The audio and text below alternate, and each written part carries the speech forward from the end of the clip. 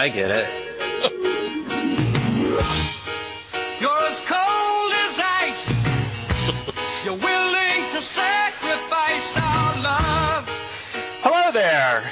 You are listening to the Quarter to Three movie podcast for Warm Bodies. My name is Tom Chick, and this week I am here with Christian Murlansky. I wish I could introduce myself, but I don't remember my name anymore. Started with an M. I got it for you. I got you covered. And with a Warm Bodies tagline, Kelly Wand. I'd fuck a bony. Wait a minute, what? Can we hear that one more time, Kelly Wand? You're sniggering over it. You have to introduce me again. Oh, yeah, and with our Warm Bodies tagline, take two, Kelly Wand. I'd fuck a bony. That's what I thought you said, but I thought it was pony, and I didn't understand. That's what you thought I said. It sounded like a Pauly Shore kind of thing. I'd fuck a pony, was what you thought I said. Can we hear that again? Well, I wasn't sure. And first of all, Kelly Wand, that's oh, no, it's not R-rated. It's PG-13. You were allowed the one F-bomb, so you have dropped it. So the tagline cannot have any more F-bombs in it, just so you know. I noticed the bonies didn't have dicks, so I took it they were all women. It's like fembots. I'm pretty sure that would rot off, and actually I wasn't looking at that. You know what? Let's save that the spoiler parts of the podcast, because maybe folks listening now... Spoiler parts? Talking about decomposing dicks? Yeah, I see. Very good, Kelly Wand. We'll save that for the spoiler parts, because maybe people listening haven't seen Warm Bodies and don't even know what bonies are. But they do know that you would not have sex with them. No, I would. Oh, you would? You would have sex. Okay, right. Well, you know, we'll explore that in a little bit, but first... I would fuck a pony. That's what you thought I said. Kelly Wand, sometimes I have to hear things that you say twice before they read the negative and positive mixed up. You heard an extra word and misheard a consonant. Okay, it's like you're speaking a whole other language, which is a beautiful thing about you, Kelly Wand. That's what Capcom said. Anyway. Do we want to get into that? No. Okay. So Kelly Wand, as our Canadian, by the way, did you know that this movie was shot in Canada, Kelly Wand? Was it headshot in Canada? Get it? Because zombies. I might have to hear that one a second time as well. But I wouldn't fuck a pony. Let's see. So, Dingus, let's get into what was it that we saw this week that Kelly Wand is talking about? All right. This week we saw Warm Bodies, a 2013 American romantic comedy movie. Apparently it's a Canadian romantic comedy movie, according to Tom. Well, shot in Canada, but with American money, I believe. All right. So, what? Canadian, just like the money makes it... All right. The bills that were used for the paperwork were American. We call them loonies, Kelly, not bills. Oh... American romantic comedy movie about a couple of wacky star-crossed lovers and the apocalypse. It was written and directed by Jonathan Levine, based on Isaac Maron's novel. It stars Nicholas Hoult, Teresa Palmer, Anna-Leigh Tipton, Rob Corddry, and John Malkovich. Kelly, Dingus, I was expecting a comment there as well. I'm hoping for that, yeah. Yeah. What, from Teresa Palmer? Or for it? From her No, Anna-Leigh Tipton, hello. Oh, yeah. I didn't know which one she was. Aunt Malkovich. I'd fuck a bony. Malkovich. Every time you say that, I hear Pauly Shore talking about the weasel. That's mean. Yeah, I mean, Warm Bodies is rated PG-13 for zombie violence and some language. Zombie violence is now a phrase. Yeah, it is. Thank you, MPAA. Yeah. ZV. Dingus, you mentioned Pauly Shore, so I'm going to bring this up. Did you guys see any of the second season of Girls yet? No. He's on it? I was convinced, if you've seen the second season of Girls, the first episode of it, I was convinced that was Pauly Shore. I think you'll know there's a guy who plays an older drunk fella at a party who's really obnoxious, and Lena Dunham has to sort of escort him out of the party. She has to basically kick him out. And the whole time I was like, wow, that's awesome. Pauly Shore is still working. And it was not Pauly Shore, unfortunately. And that's who Dingus thinks I sound like. Sometimes. When you say tonight's catchphrase, Kelly Wand, yes. I wouldn't fuck a pony. This is tonight's catchphrase. Dingus, I have to say, it's weird when you say what we've seen every week. It's weird hearing you say 2013. I'm still not used to it. We're in the second month of 2013. Yeah. We'd still be alive in 2013. Yeah. It feels like the future, but if you look around, it looks like fucking 1963 still. That's the last year anything looked different. I read in a book. But getting back to Tom's math. Yeah, so let's see. Let's have some math. So Warm Bodies opened at number 1 this weekend. It made just short of 20 million. If you look at Metacritic, which averages the rating from reviews that use ratings, Warm Bodies is at 59. On Rotten Tomatoes, which gives you the percentage of reviews that are positive, Warm Bodies rates 77% positive. What? That's a huge spread. Like between the Ravens and the whatever the other guys were. Niners. Thank you, Dingus, for knowing. Speaking of huge spread, I just want to point out that Sylvester Stallone's movie, Bullet to the Head, tanked. Yeah. So no one likes him.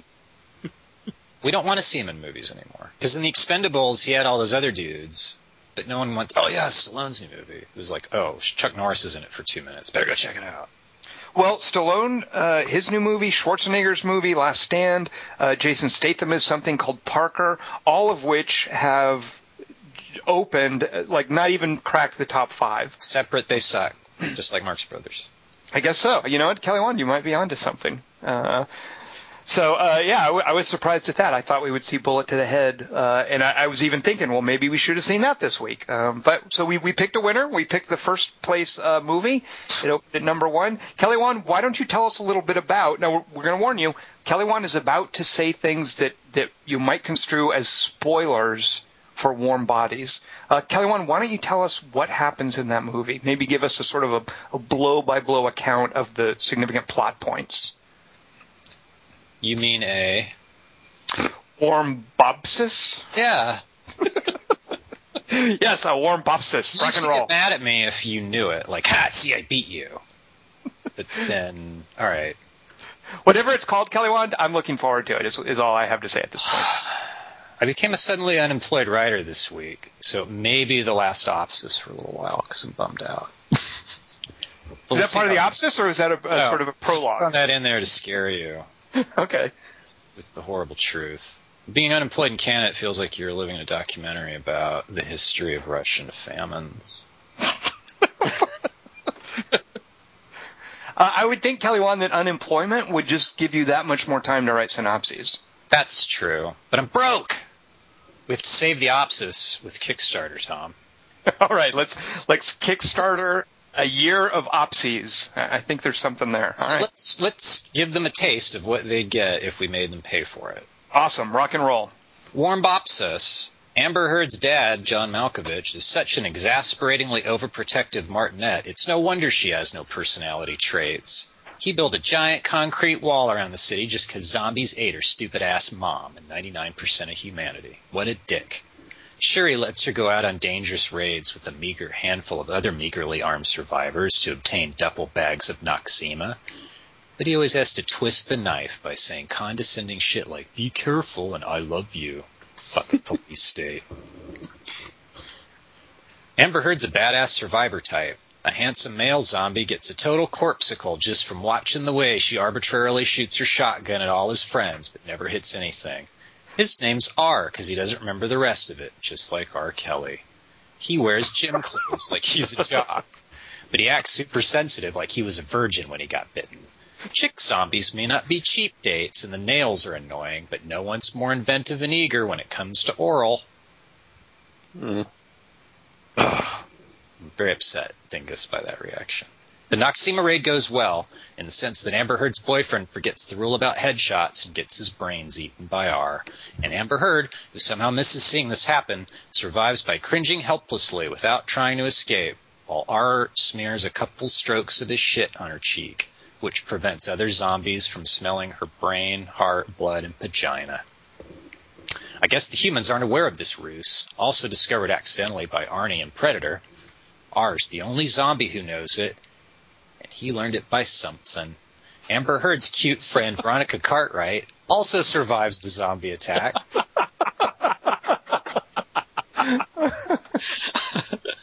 I had faith in that. Thank you, Kelly Wand. That's for you. By adopting her friend's cowering strategy in a cupboard, and the zombies not smelling her for some reason. The zombies don't sleep or fuck yet. R has a comfy bachelor pad in a plane out on the airport runway where he tries to be human by listening to records while wearing an oxygen mask. Although she keeps running away and almost dying, R gets Amber Heard to hang out with him for a few days by scrounging up some fruit cocktails in a Beamer with a full tank of gas. Some things never change. That was extemporaneous. See? Kickstarter. Our zombie friend Paul Scheer is at first nonplussed. See, you get that. But when he sees them hold hands, it totally alters his biochemistry, and despite R's inability to drive the Beamer, this instantly teaches Paul Scheer how to drive a forklift super fast into some bonies, the CG muscle tissue zombies everybody's scared of, even though they never win a battle, without them being able to hear or see him barreling towards them from the side. Guess you don't need headshots to kill bonies. Huh, headset microphone. Paul Scheer and the other zombies, including a Martin Lawrence one, stare at a billboard in the airport that's an advertisement for holding hands, which makes all their hearts start beating. Because they never saw billboards before. The CGs show up and screech at them, so they all stop holding hands, and then the hearts stop and go, okay, never mind. That's my impression of the CG hearts. R takes Amber Heard to Tom Cruise's street in War of the Worlds. She has him pretend to sleep on the floor of the upstairs bedroom, containing the fewest child skeletons, while she takes her clothes off and watches her dad and some other dudes drive by in the street below in Humvees looking bored. They don't shoot at anything. Dude, my dad would totally shot you if he knew you were here. That's what even gets the zombie. Hey, wait a minute. Is that my boyfriend's watch? R's all, didn't know he was your boyfriend when I ate his brain. Just took watch for fun. Really offensive, by the way. She's all, I always knew. She's so broken up about it, she falls instantly asleep. R dreams of watching Amber Heard eat an apple in an orange grove, while Veronica Cartwright and the dead boyfriend say pointless shit. When he wakes up, Amber Heard's gone back home. She had a hunch he'd suddenly start sleeping, so she could bail. Paul Scheer tells R that, judging from the way they screeched in his face, the bonies are looking for him and Amber Heard. Awesome plotting. Ow. She's safely home behind the wall now, so whatevs, but still.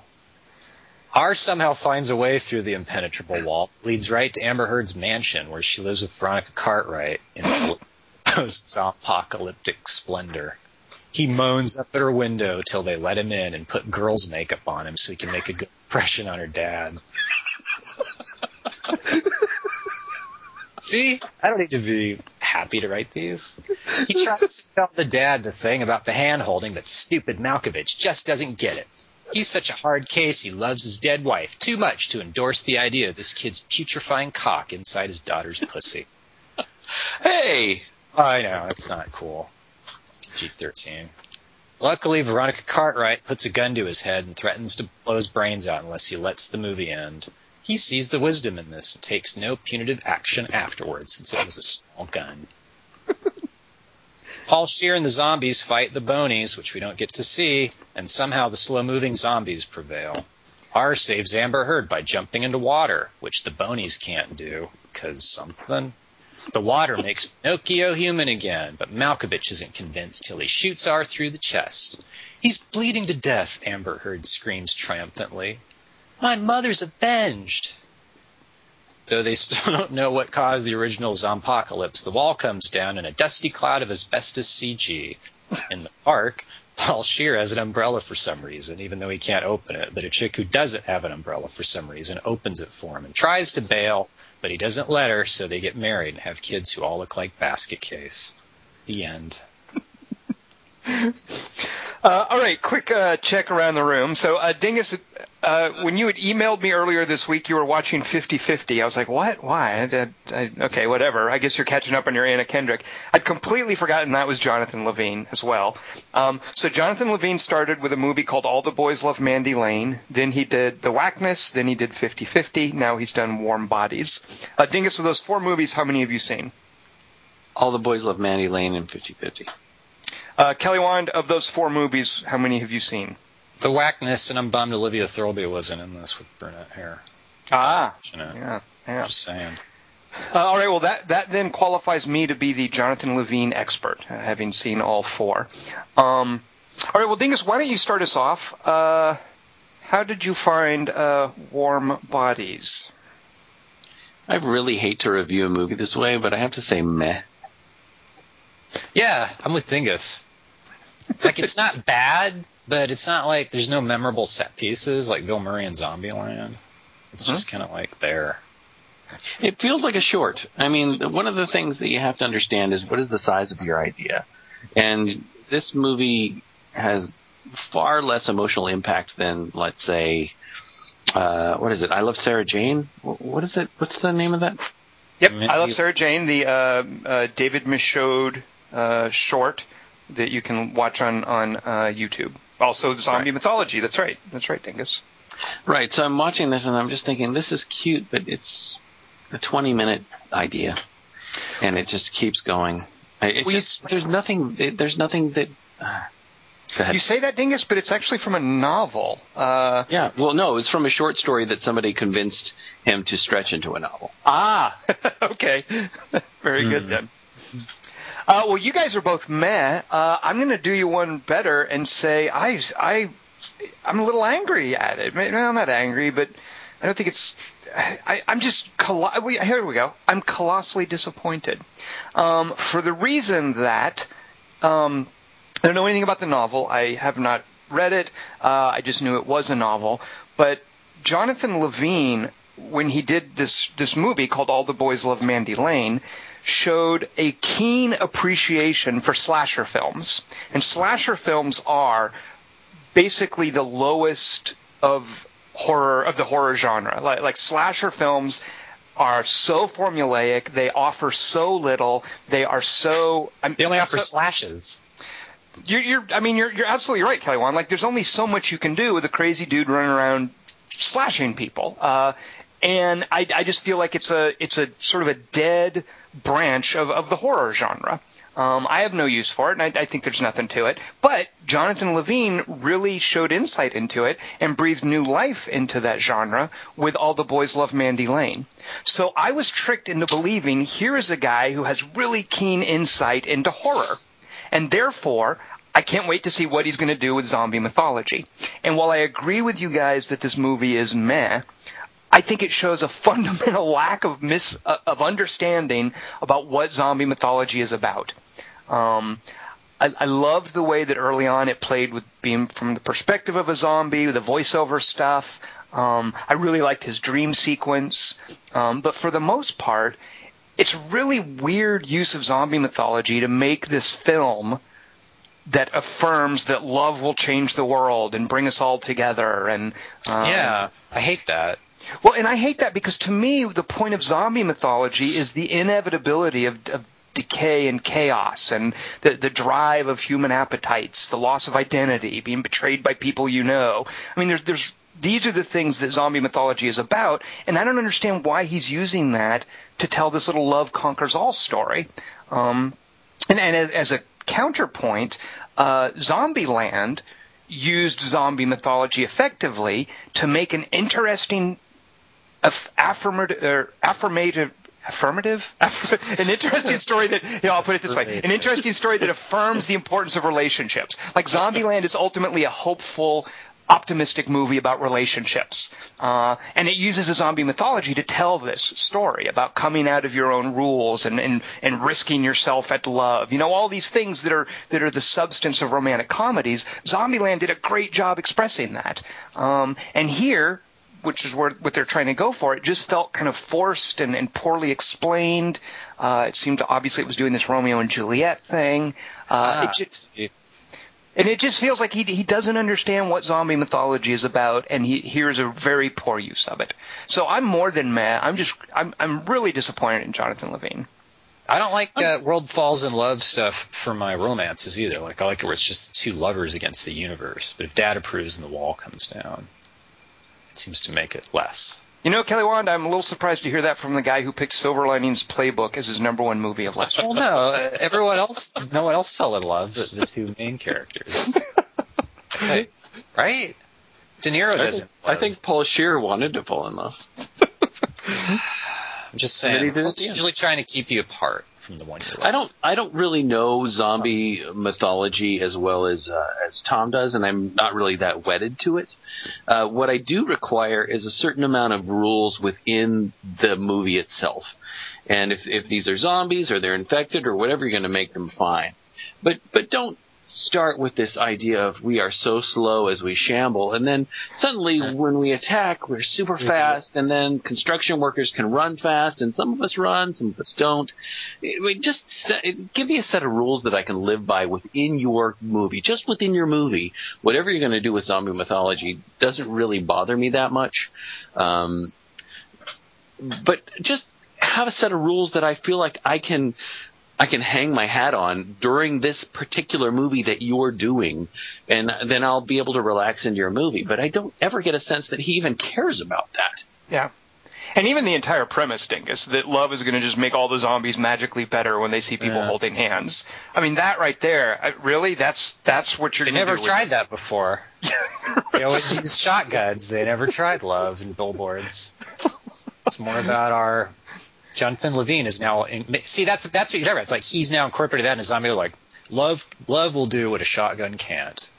Well, I don't mind that so much. It's like a reverse virus almost. It's like she's patient zero or something, or he's patient zero, whatever. These two have triggered something, and then that goes over to the Rob Corddry character, and somehow that spreads through everybody else. That's okay with me. It's just that the movie doesn't really set any sort of sense of rules, and I require that when I'm watching this kind of movie. Well, Dingus, you know what? You say that's okay with you, but I have a problem with that because from the get-go, he is supposedly somehow a super sensitive zombie who has more self-awareness, and he's built his own lair. Like there's this kind of they're trying to make him this cute kind of Wall-E kind of character where he's got his little area and he's got his love of vinyl back there. Even before we get to this idea of love as a viral, as a reverse viral contagion, there's some kind of broken rule here. It's like, why is this zombie able to look at her, even before he eats the boyfriend's brains, by the way? Kelly Wand mentioned the scene where he looks at her, and what is the 80s pop tune that plays? Is it Since I've Been Missing You or whatever? There's a song that plays. There's this sort of love at first sight thing the moment he sees her. Why is that? What's the rule? I mean, nothing is explained there. I didn't understand any of that or what sets this guy apart or what makes their relationship special before he eats the boyfriend's brains. They're very generic characters, both of them. Well, early on when he's doing his voiceover, I got the sense that they're all like that. He's talking about bumping into each other, and we can't express ourselves. And my sense early on during that almost interminable voiceover that all of them have this internal monologue going on, but nobody can express anything to anybody else. But then she says to him, are there any others like you? What are you? She keeps saying, what are you? Are there any others like you? And we're supposed to think he's singular for some reason. And I never get a sense of why is he the chosen one? Why is he singular? Who the hell is he? Why? There's no why for that. Yeah, and that's the rule that bothered me far more than inconsistency about whether or not they can run and the headshot stuff. And it hadn't even occurred to me what Kelly Wand pointed out about the bonies. You can just hit them with a Zamboni, and that's just as good as headshot. Zamboni. Get it? Very good. Let's talk about the two leads. Kelly Wand, you kept referring to Teresa Palmer as Amber Heard, and I want to take issue with that. Okay. Amber Heard has a pretty significant amount of personality. Yeah, true. That is so cruel, Tom. How dare you? I'm sorry. She was boring. She's like, you know what? I can live without having fucked you. That's what I thought. Did you just say that? I like it. Your ass is fine. I like your ass. You have little things, but you're not. I wouldn't remember you. She's like a less charismatic Kristen Stewart. Dingus, exactly. That's what I kept thinking.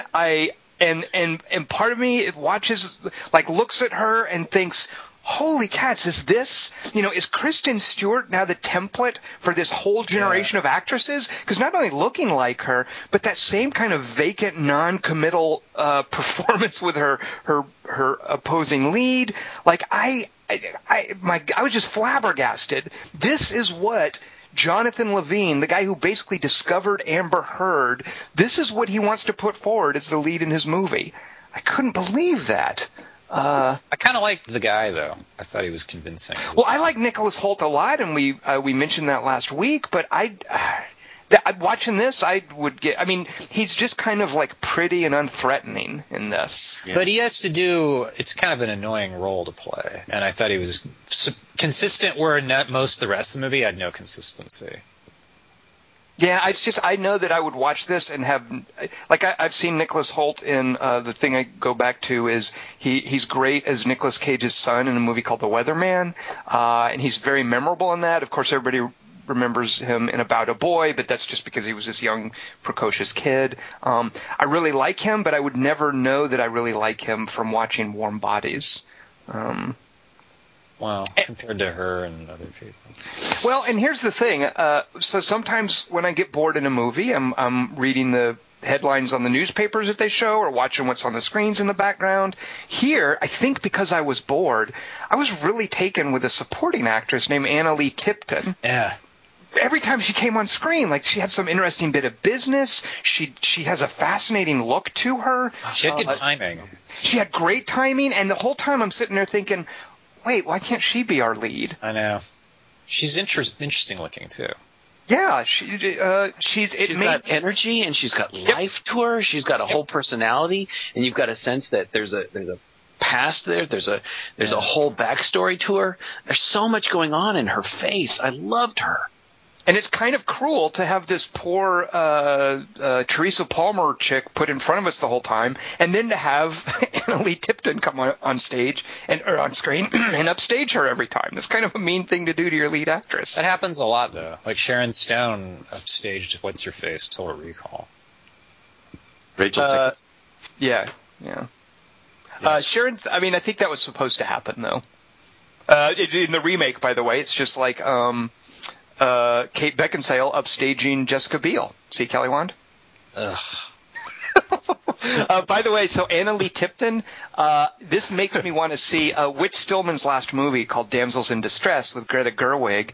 Annalee Tipton is one of the leads in that, and I haven't seen it, but now I really want to see that, even though I've heard that it's terrible. Which movie? All of a sudden, I'm reminded of Piper Perabo in Carriers. Sure. Because I don't think she did anything interesting before that, but she was so good in Carriers, and I think that if they had let Annalee Tipton be the lead in this, we could have had something similar going on. At least some sort of contrast with Nicholas Hoult, instead of two people who are sort of... He has to play somebody who's basically vacant, and she's vacant. That's true. She's as convincing a zombie as he was, right? She's the zombie and he's the human. Dingus, what's your deal that you don't remember? Isn't Piper Perabo a significant player in Coyote Ugly? Yes. Oh, yeah, she is, but it's Coyote Ugly. Come on. Rocky and Bullwinkle she's in.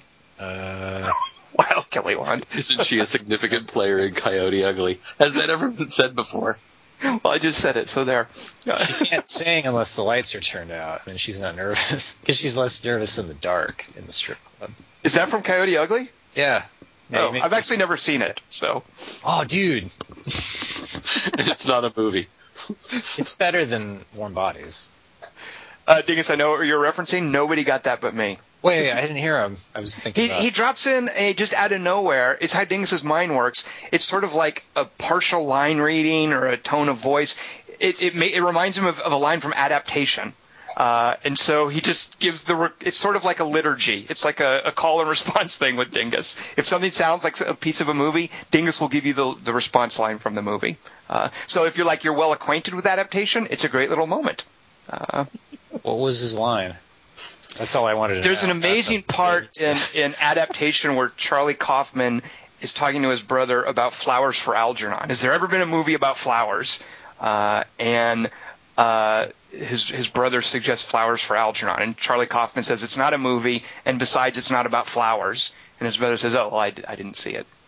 Am I right, Dingus? So did I suss out your reference? Did I get it? Yes, you did. Very good. Wait, he said I didn't see it? Get it? Yeah. All right, so Charlie Wan, how did you feel about the very PG-13 nature of this zombie story? Predictably disappointed. You could see them trying to be gory. Like what was the he was eating brains? Yeah, he was eating. Did he keep the brains in his pocket? Yeah. I was wondering, why does he have the watch? Where are the brains coming from? How long do the brains keep? What is anybody else's brains or just that guy's? How come that one guy dreamed only about having sex with his one girl? He had no memories of when he was a kid. And there's so many fucking songs in a row. I really did just spend time cataloging all that. The way Tom looks at news crawls in Green Hornet. Can you put on another song? It's not funny. There it is. See, she made that line great too. That's not even that good a line, but she just knocked it out of the park. What's your name? I like that. I like that idea though that he eats the brains and gets the memories. I like that idea. It's cool. But again, why didn't it happen to anyone else? It's this weird. The whole zombies eating brains thing was a lark from a Dan O'Bannon movie called Return of the Living Dead from, I guess that was mid-'80s or whatever. So this idea now that zombies are assimilating knowledge from eating brains, okay, if you want to do that, fine. Because he misses being human, too. Yeah, that's what you're going to do with it? It's just going to then make him understand the boyfriend who loved her or... Yes. And it's, by the way, it's how he knows how to get into the city. Is he follows backwards the memory of how they left the city. But again, so why isn't it, you would think that zombies everywhere would have this inside knowledge into people and insight and be having other people's dreams and feelings and knowing how to get into the city and... Yeah, I love that as a drive for eating brains instead of just hunger. I mean, this memory hunger. I mean, that's a cool idea. But you're right. You see it in no other characters in this movie. Yeah, and it's used just to get him into through the wall too. Well, it's also, I think they're playing with this idea of. I can't think of other movies where somebody falls in love with another woman through someone else's perspective, like a Cyrano de Bergerac kind of thing. Brainstorm with Natalie Wood. Too soon? Future World. Oh.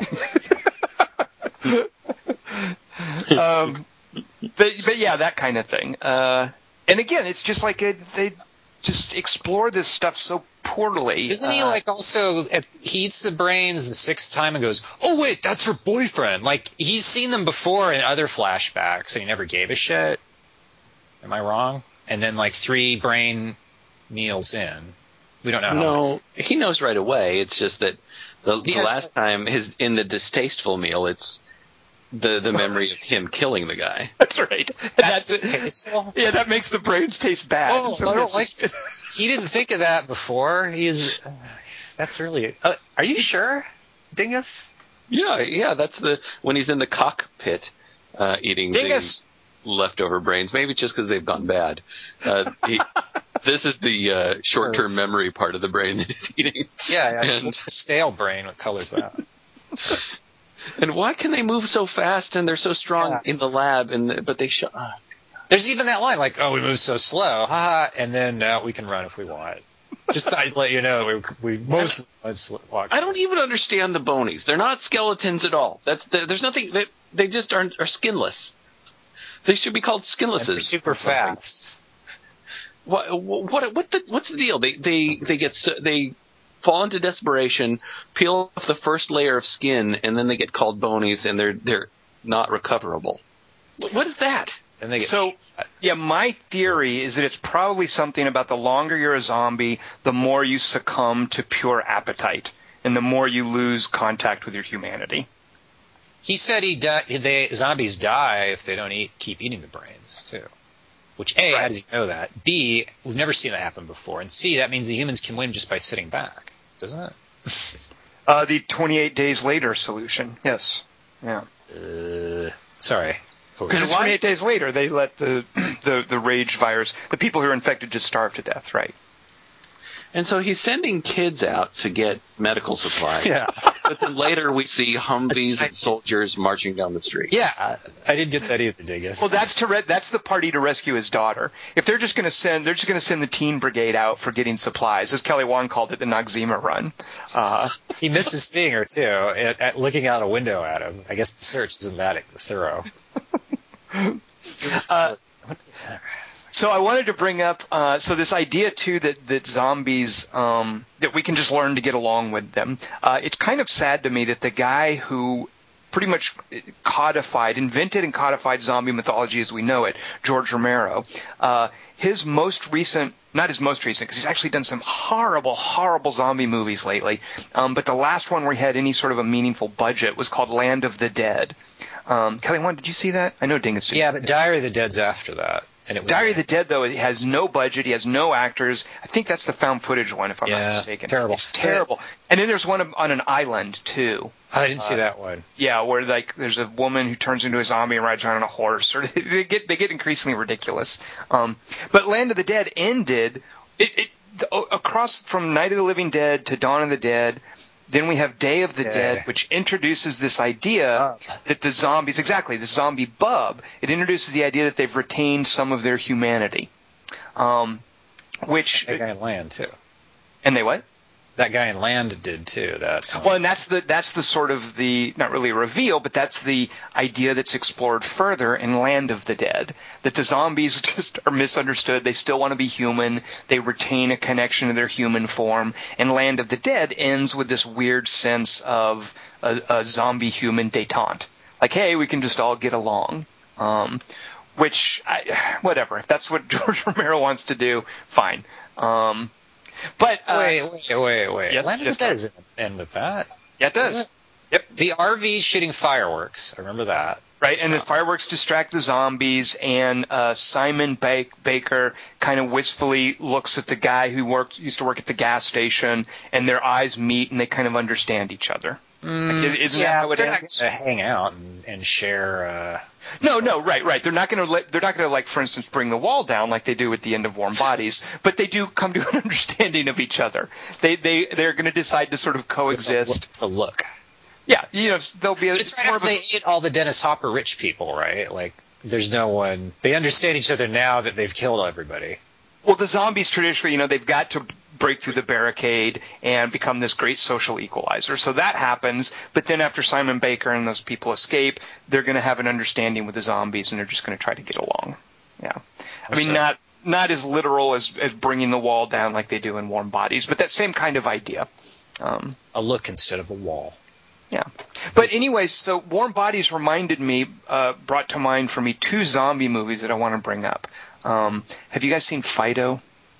Yeah, that's the one I was thinking of when you were talking about this. So what did Fido remind you of this, Dingus? Like, did you see the sort of continuity there? Yeah, definitely. Fido didn't do a lot for me. I thought it was cute, but...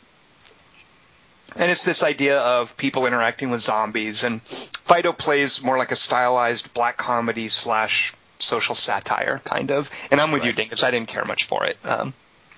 But the one that I also don't like, but I think is much more ambitious and ultimately effective at exploring what Warm Bodies was trying to do, is I think what you would call a micro-budget British movie called Colin. The director's a fellow named Mark Price. It's an indie that is often bogged down by its kind of, I guess, to be cruel, I would say amateurishness, but to be kind, maybe lack of resources. You could put it that way. Colin is very, very low budget, and you can kind of tell. But it's obviously made by someone who really wants to explore the implications of zombie mythology from the inside, from the perspective of a zombie. And it just follows this one guy who's a zombie. It's kind of a day in the life of a zombie. And it's a slow movie at times, and there's a lot where nothing really happens. There are a couple of good scenes. And ultimately, I would recommend Colin because I like the payoff. I like where it goes and the point that it ends up trying to make. So if you can stomach low-budget, basically no-budget indie horror films, I think Colin did far better at what Warm Bodies was trying to do. Why isn't Fido a cat's name? I don't know that a cat would answer to that, Kellywand. Why don't you try that? Let us know. Fido. Can somebody tell me where she got that weed whacker from? You know, Dingus, so I didn't want to bring this up before the 3x3, but there were also moments where a flashlight would appear or disappear. Like she would, because I just had one in her hand all of a sudden. Yeah, and then it's gone. Like she dropped it. Like I'm like, where is she? Is it in her back pocket? Or yeah, and that weed whacker is so random. I'm guessing there's a scene where she takes it up and it got cut for whatever reason. But yeah, that was odd. Every time she ran away too, she's instantly surrounded and about to die. Like he just shows up Deus Ex Machina style. But like, how did she ever make it 20 minutes before this? Yeah, obviously she got special treatment as the daughter of the king or governor or president or whatever John Malkovich was. That's the weed whacker. Yeah. Kelly, One, did you see any what I would describe as Diablo Cody in this movie? When they do the makeup on him? I actually kind of liked that scene, just mainly because Anna Lee Tipton was in it. But the Diablo Cody that I'm mentioning is this idea that you take your 30 or 40-year-old values or whatever they are, and you apply them to kids these days. This idea that somebody Nicholas Holt's age would embrace vinyl, as sounding better, and that Teresa Palmer would pick up a Polaroid camera and go, "Cool, these are great," or that she would know what a Lucio Fulci movie is. She holds up that zombie DVD, that Italian zombie movie, next to his face, that he would have that. Just this idea that, kids, they love the same things that our generation likes. I see that as a very Diablo Cody kind of thing. It's a very exciting generation. That's what I got from this movie. They did have the cute line where Anna Lee Tipton said something about, "I wish we had the internet so we could look that up." Did she just get all the good lines, or is she just that much more lively? She's the wacky friend, and the love interest has to be bland because she's serious. Serious love interest. Kind of like Chelsea Handler in This Means War. Reese Witherspoon did watch Butch and Sundance. That's true. She did have that going for her. She also was so good that she could make something out of the line, "Sup." Yeah, exactly. Yes, Dingus, because that's not on the page. That's all Anna Lee Tipton. Yeah. You have that kind of face. Exactly, in that little bit about right. All right, so Kelly Wan, watch that Whit Stillman movie, Damsels in Distress, and let us know if we should watch that. I thought you said Colin. Okay, you don't have to watch Colin. You're excused from that. You may not be ready for it. But I do want you to take the Damsels in Distress bullet and report back to us. Can you handle that? Yes. Okay, good. I just want to say I'm totally annoyed with the scars on Nicholas Holt's face, because I think they were constantly morphing, and then they just disappeared at the end. And no matter what happens to you, your scars just don't go away. But Dingus, his scars were moving all over his lips, and come on, makeup people. Wait, his heart's beating because he's holding a hand or something. But to you, the unbelievable part is that his scar is shrinking. I don't believe it. I just, through the course of the movie, come on, just get his scars right, people. Come on. Why aren't his you? hair's perfectly calm too. Zombie hair. Dingus, what bothered you more? Nicholas Holt's scars moving around in Warm Bodies, or the blood on Elizabeth Olsen's white tank top in Silent House?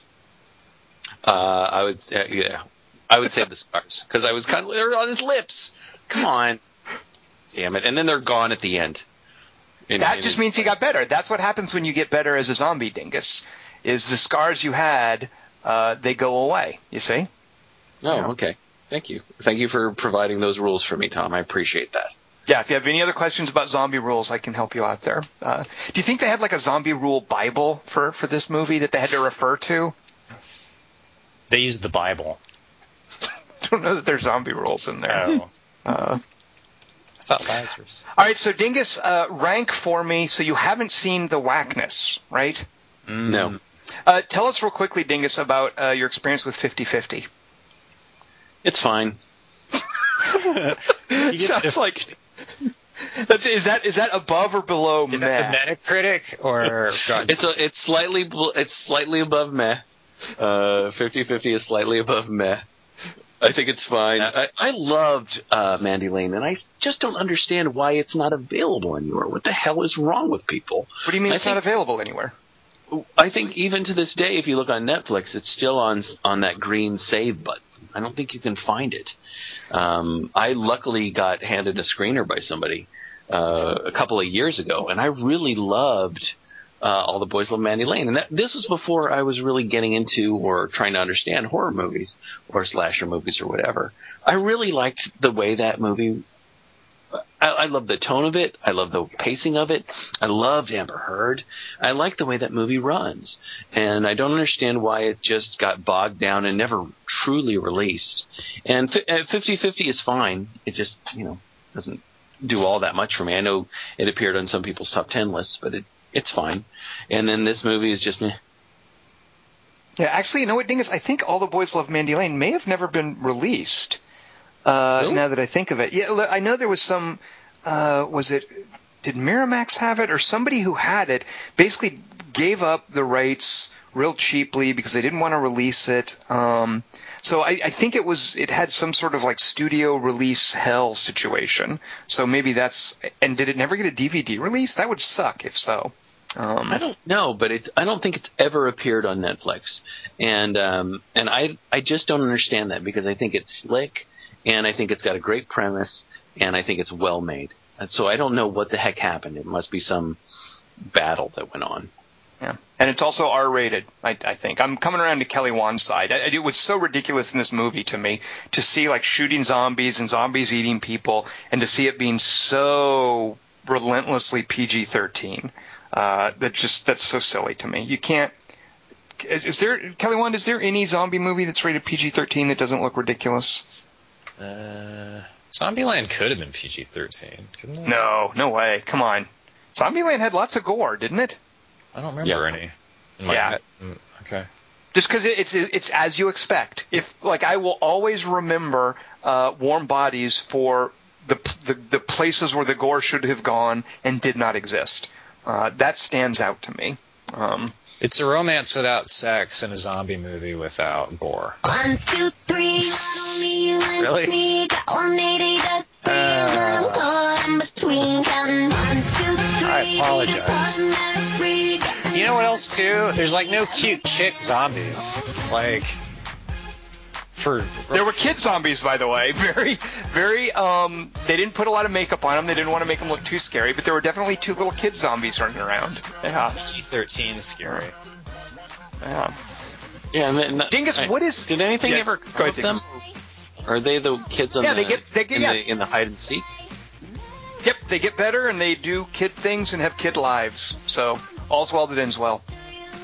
Yeah. Right. Dingus, what did we have for this week's 3x3? These are your top moments with flashlights. I introduced the topic talking about that moment in Jurassic Park where Joseph Mazzello's character is in the SUV and T-Rex comes down and he raises the flashlight and you see the pupil of the T-Rex dilate. Or not dilate, but I don't know what the opposite word of dilate is. Constrict. De-dilate. Constrict. De-dilate. You see the pupil just down. I love that little flashlight moment. I love flashlights in movies. You love flashlights in movies. Because as I was trying to think for this, I was like, this is such a broad, general thing that I had a tough time with this one. I did too. Way harder than I would have thought. It's a little generic, I think. But I love a director who uses flashlights, and even more so, I like a cinematographer who can shoot them properly so that they look cool. Because that's not always easy to do. Well, let's get into it then. Let's see what things we've come up with, and if we have any reader submissions, and then we'll do some runners-up. So Kelly Wand... This would be the challenge. Yeah, that is a good point, Kelly Wand. Thank you. Wow, because I'm looking at my before. list. Everything is horror, pretty much. Yeah. I've got one that's not. Well, okay, we'll see. Well, Kelly Wand, you're starting us off. Why don't you tell us your number 3 pick? And how did you approach this list, Kelly Wand? How did you get in the right frame of mind for it?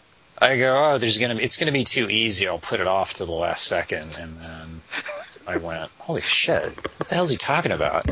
Better check the internet. What? Nothing. That's so awesome. What? Nothing. Oh. I'm so endearing. All right, well, I can't wait to hear what you came up with then. Without the assistance of the internet, what is your number 3 pick? Yeah, I'm going to help the internet. I'm paying it forward like Haley Joel. Billy Haley Joel.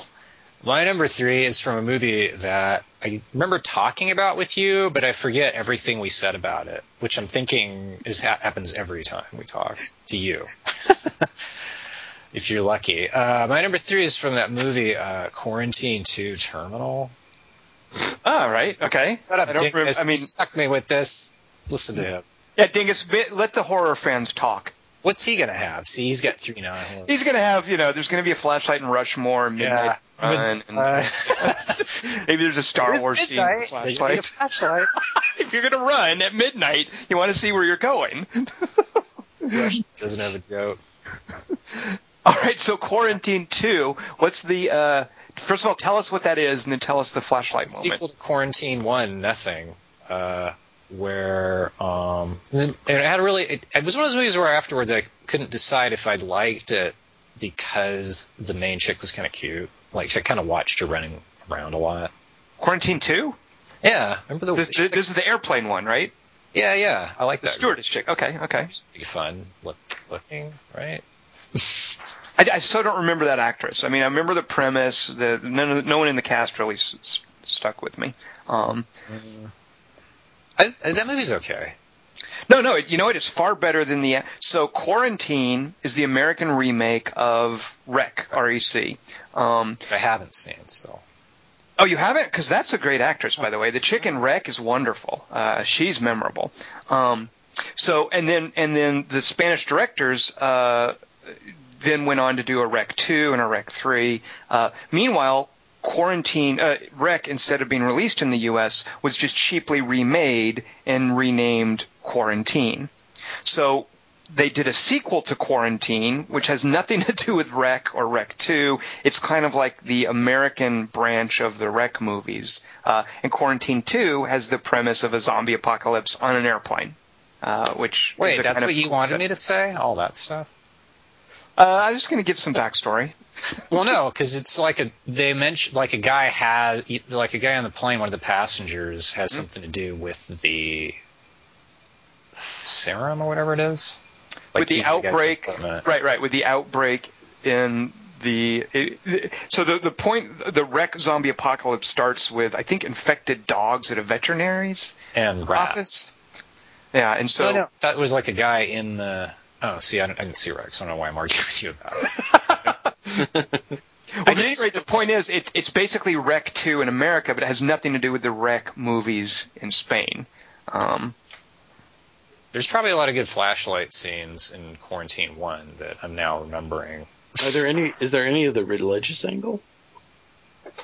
No, not in the American movies. In the Spanish movies, the second Rec decides to pretty much abandon the zombie epidemic disease scientific angle in favor of it being all a religious demonic possession movie.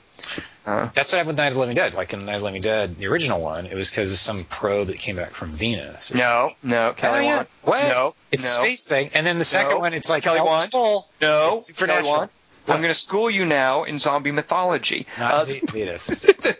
In Night of the Living Dead, they don't know. This is just one of the theories that's put forth. It's the one that comes out on the news, so therefore it's true. Right. Okay, very good. News knows. Venus. You're right. It's the one that got the most traction in the media. You are correct. But I don't think George Romero never fully explored this idea that it was supernatural in the sense that the Spanish guys who did Rec did with their series. In Dawn of the Dead, there's just a throwaway comment about my grandmama said when there's no more room in hell, the dead will walk the earth. See? That's not supposed to be means presented. It's true. Yeah, it is. Hell's Kelly Wand. There's got to. How big is the Earth, really? It makes perfect sense. There's too many dead people in hell. Yet most of us probably go to hell, I would think, right? Yeah, but how much space do we really take up at that point? Kelly Wand, what Dingus is asking is how many demons can dance on the head of a pin? Anyway, the flashlight's where she sees the pilot eating. And like the last time you saw the pilot, he was like barricading a door and saying, "All right, yeah, we got this. Go to the something and get the thing." And then she comes back and the door's open, and then she turns it, and then he like jumps at her. So it was really scary. That's my favorite flashlight. Flashlight illuminating the eating pilot in Quarantine 2. All right. Terrifying. Okay. Very terrifying. You're welcome, Internet. Plenty of horror movies have flashlights illuminating scary things. Every one of them does. With a slap. And I was thinking of like what's a great moment where that happens, and I couldn't. For the life of me, here's how vague it is for me. My number 3 pick is something that I don't even remember what the movie was. I watched so many crappy horror movies that I remember, and in most crappy horror movies, if there's maybe one or two things where I go, oh, that's kind of cool, I figure I've come out ahead. Most horror movies you watch, there's nothing to recommend them whatsoever. So every now and then I see these one or two cool things, and I'm like, okay, that was all right.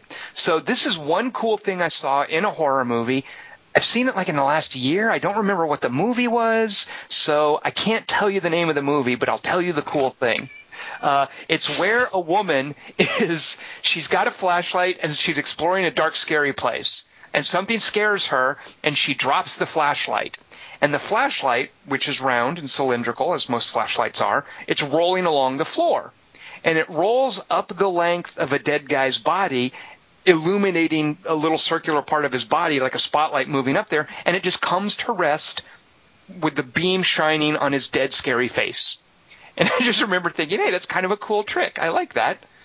And I don't even remember the movie it was from. So my number 3 pick is unspecified horror movie. The flashlight rolls along the length of a dead guy. You made fun of me. You go, oh, okay, light shines on pilot. But yours is... Can you picture what I'm describing, though? Because it's a cool visual trick. Like, it's cool the way they shoot that, the beam rolling up the body, and it's, I don't know how many takes they had to do it to get the flashlight to stop at just the right point, but then it stops and it's on his dead, scary face. Like, isn't that a cool image, no?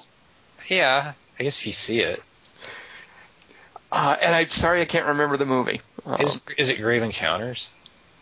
No, good Lord, they should be so lucky to have a cool shot. See, do those camera things in that movie count as flashlights? Well, you know what? I don't know. We'll see if anybody uses the, what do you call the light on a video camera? The light. Right. We'll see if anybody uses that for a flashlight. Okay. So, Dingus, am I allowed to do that if I can't remember the name of the movie? Apparently you are. Yeah. I'm trying to imagine a flashlight rolling up. Yeah, I didn't get that either.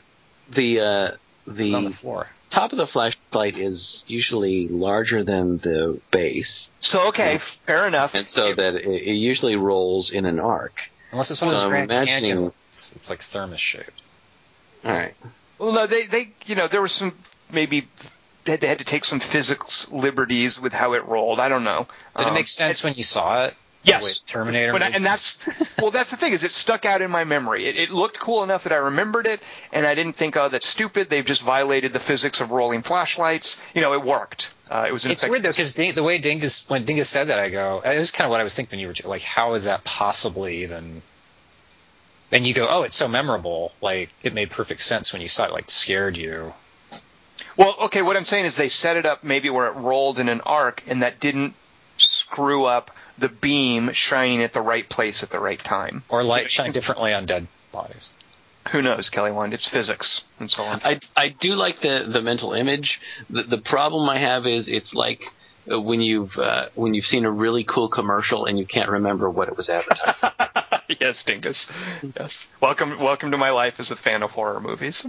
All right, Dingus, what is your number 3 pick for a flashlight scene? This is your topic, so I'm expecting great things from you, Dingus. All right, here's my number 3. Here's a line from the movie. There's a layer of mist just covering the eggs that reacts when broken. They're not flashlights when they're that far in the future. That's got to be like a space... They don't flash. They're just lights. Like the lights on cameras. Were they carrying flashlights? Or they were mounted to their helmets? Yeah. No. What's cool is that Kane is actually carrying a flashlight. In addition to the stuff on his helmet. Yeah, I kind of remember that. Actually, he's right. That does sound familiar. Yeah, and it's not like the flashlights that are mounted on the video cameras on the helmets in Aliens, but in Alien, Kane is actually carrying a flashlight in his he's in his spacesuit and he's carrying a flashlight in his hand, and I love that idea that they have all this awesome technology and he still has to lug a flashlight around. So whatever he's doing in this scientific thing, he's got to carry a flashlight, and then his other hand will be available for whatever else he's going to do. The glass on his helmet's really fragile too. This is another thing you should get upset about. That's true. So anyway, but I also just love the way the beam of the flashlight looks as he's being lowered into what he calls a cave, which is that the egg chamber or cave or whatever, and you see the flashlight going, describing the walls of the cave, going along the walls of the cave. And then as he's going into the egg chamber, you see him holding the flashlight, which is this weird sort of square little flashlight. So I want to call out the cinematographers for these things, because I think filming different light sources is really difficult, and making it look cool can be difficult, even though you can do a lot of cliches with it. But this is a guy named Derek Van Lint, and he also did the cinematography for Dragon Slayer, in case you want to know. I don't think there's any flashlights in that. But John Hurt, but specifically the moment where he's coming down on the layer of eggs and he's carrying the flashlight. I just love that mental image of him holding the flashlight. And I remember that. Say the cinematographer's name again, because it cut out a bit. It's Derek Van List. Van List? I'm sorry, Van Lint. Derek Van Lint. Okay, good. Kelly Wand, I think Dingus's approach to this 3x3, he's just going to mention like cool horror movies. And he don't know the cinematographer's name, so we won't be able to put up any fight. But he's kind of got a point, though. Most good horror movies will have like cool flashlight stuff. We didn't even remember there was a... Oh, wait, I should have done that. Damn. All right. Oh, wait, I know what your number 1 is. Hold that thought. All right. All right, Dingus, very good, because I can totally see that scene. Very good. Kelly Wand, what's your number 2 awesome flashlight scene that you thought all week and came up with? Number 2 is? In Sky High, the superhero movie. There's one guy whose superpowers he glows green, but you can only see it if it's really dark. So when it's like in the end of the movie, he's like crawling through the duct, and then it's the first time anyone notices that he's green. So by this time, I'd approached the list as interesting types of flashlights, which I believe Dingus was really trying to say. Have the vocabulary and motor skills.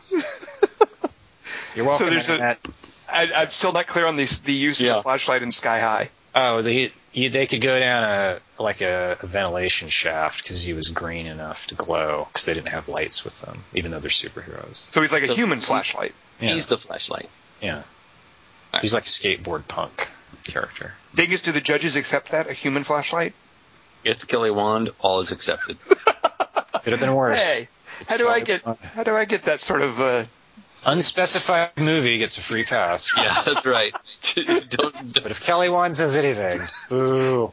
So, all right, well, human skateboard punk flashlight. All right, got it. My number 2 pick, I actually know the name of, so I've got that going for me. So there's actually a surprisingly good horror movie called The Collector, which is about it's one of these horror movies where you think you're watching movie type A, and then movie type B is also happening, and they get stuck together, and you have movie type C. So The Collector is there's a heist, that's movie type A, and then movie type B is there's a sadistic killer like from the Saw movies, that's movie type B, and then they get jammed together, the heist meets the Saw dude, and they become movie type C, and that's what The Collector is. This guy's going on a heist, and whoops, there's a Saw killer here setting up traps. It's actually kind of cool. I recommend it. You could do far worse as far as watching horror movies. Last year, the sequel to The Collector came out, and it's called The Collection, which I don't necessarily recommend. And it is to The Collector what Aliens is to Alien, in that now a team of badass, heavily armed dudes is going to go into the Collector's lair, and they're going to bring with them the one survivor from the first movie as like their advisor. So you've got all these guys with guns, and they're going into this place that's got traps all around it, and there's spikes that are going to kill people, and bear traps that'll slam shut on them, and blades that'll cut them up, and all this stuff. And the one guy who doesn't want to be there, but they need his advice, he's the Ripley of the story, he's along with them. And at one point he says, can you give me a weapon to defend myself? Can I have a gun or something? And so the lead guy hands him a flashlight. Now, that's kind of the joke, and you think, okay, well, it stops there. But then at some point, all of the Collector's victims, who he's kidnapped and tortured and whatever, and he's made them go crazy. So they become like the zombies or the aliens in this movie, and they rush at our team of badasses and our hero, and that allows for like frantic firefight action. So during one of these attacks where all of the Collector's victims are running up at him, the guy who was given the flashlight stabs in the mouth one of the attacking zombie type things with the flashlight and kills him. And it does the whole special effect where you can see his head sort of lit up from the inside with the flashlight. So stabbing a zombie in the mouth, it's not technically a zombie, but it fills that role kind of. Stabbing a zombie attacker in the mouth with a flashlight in The Collection, which causes him to glow from the inside, kind of like a jack-o'-lantern. If you've seen Dead Calm, it's kind of like what happens to Billy Zane at the end of Dead Calm. Very nice with the flare. Flare gun. Exactly, right. But this is with a flashlight. So there you go. That's pretty good. And I remember the name of use it. of the flashlight. It's a gag, it's a joke at first, and then it's used as a weapon, and it's a special effect. Yeah. So it's a bridle. I don't know that it's a brooch. It's a pterodactyl. It's a hat. See, Kelly, did you know what movie that was from? You got that one. Say. Midnight Run to Terminal. Dingus, what is your number 2 pick for use of a flashlight in a movie? All right, here's a quote from the very scene that I'm talking about. I've become the calm little center of the world. I was the Zen master. It's Rushmore, I'm sure. Wall Street? Wait. Is it Fight Club? Iron Man. Yeah, very good, Tom. Very good. How'd you do that? When is a flashlight used in Fight Club? Is it when they're... Oh, wait, can I guess? Yeah, go ahead. Wait, this isn't right. No, it's not Flash Club. Is it Brad Pitt stomping around in the flooded basement fixing the fuse box? Well, it's when actually Ed Norton goes down to the basement to shut off the power because all the water keeps trickling down the light bulbs, and so he goes down to the basement to shut things off. But the actual moment is just after that, after he goes upstairs and Tyler says, "You want to finish her off," and Jack, or the narrator, is brushing his teeth, and he's got the flashlight. I really love this little moment. He's got the flashlight sitting on the sink. You can't really even see it. You just see the beam illuminating the bathroom because he shut the power off. And he's used this flashlight to go down into the basement to shut the power off, but he's using the flashlight in this scene to illuminate the bathroom. And I like that idea of, because I've been camping so many times, using a flashlight to illuminate a room for a different purpose, but not to point something out. And so what you have is is him standing in front of that sink, brushing his teeth so vigorously, and that the flashlight just illuminating the bathroom by shining on the wall right there. See, Kelly Wand, he didn't even have to use a horror movie for that one. Which movie? Fight Club. Oh, yeah. Jeez. That's a horror movie for Please. some of the characters. All right, very good, Dingus. Who shot that, Dingus? Oh, I'm glad you asked that. That's Jeff Cronenweth. Damn it. He also did Dragon Tattoo, in case you're wondering. Oh. That's not the guy that went on to direct Right at Your Door, is it? No. That's... Oh, damn it. I can't remember. No, Okay. that's not. No, he was a visual effects guy on Fight Club or something. Right. I don't see movies with titles that geographically specific. Fight Club? Right at Your Door, okay. All right, Kelly Wand, what is your number one flashlight moment in a movie? In Addams Family Values, Uncle Fester put the light bulb in his mouth to impress a chick, and then it comes to life, and then they have sex. So that's good flashbulb unit. Like he's the No. flashlight. What? No. You're not The gonna like. light bulb moment is a completely other topic. I promise you, I have another. But it's like I have a light bulb topic brewing, so that's not flashlights. All right. Wait, I got a better one. Okay, in Close Encounters. Wait, it's a good one.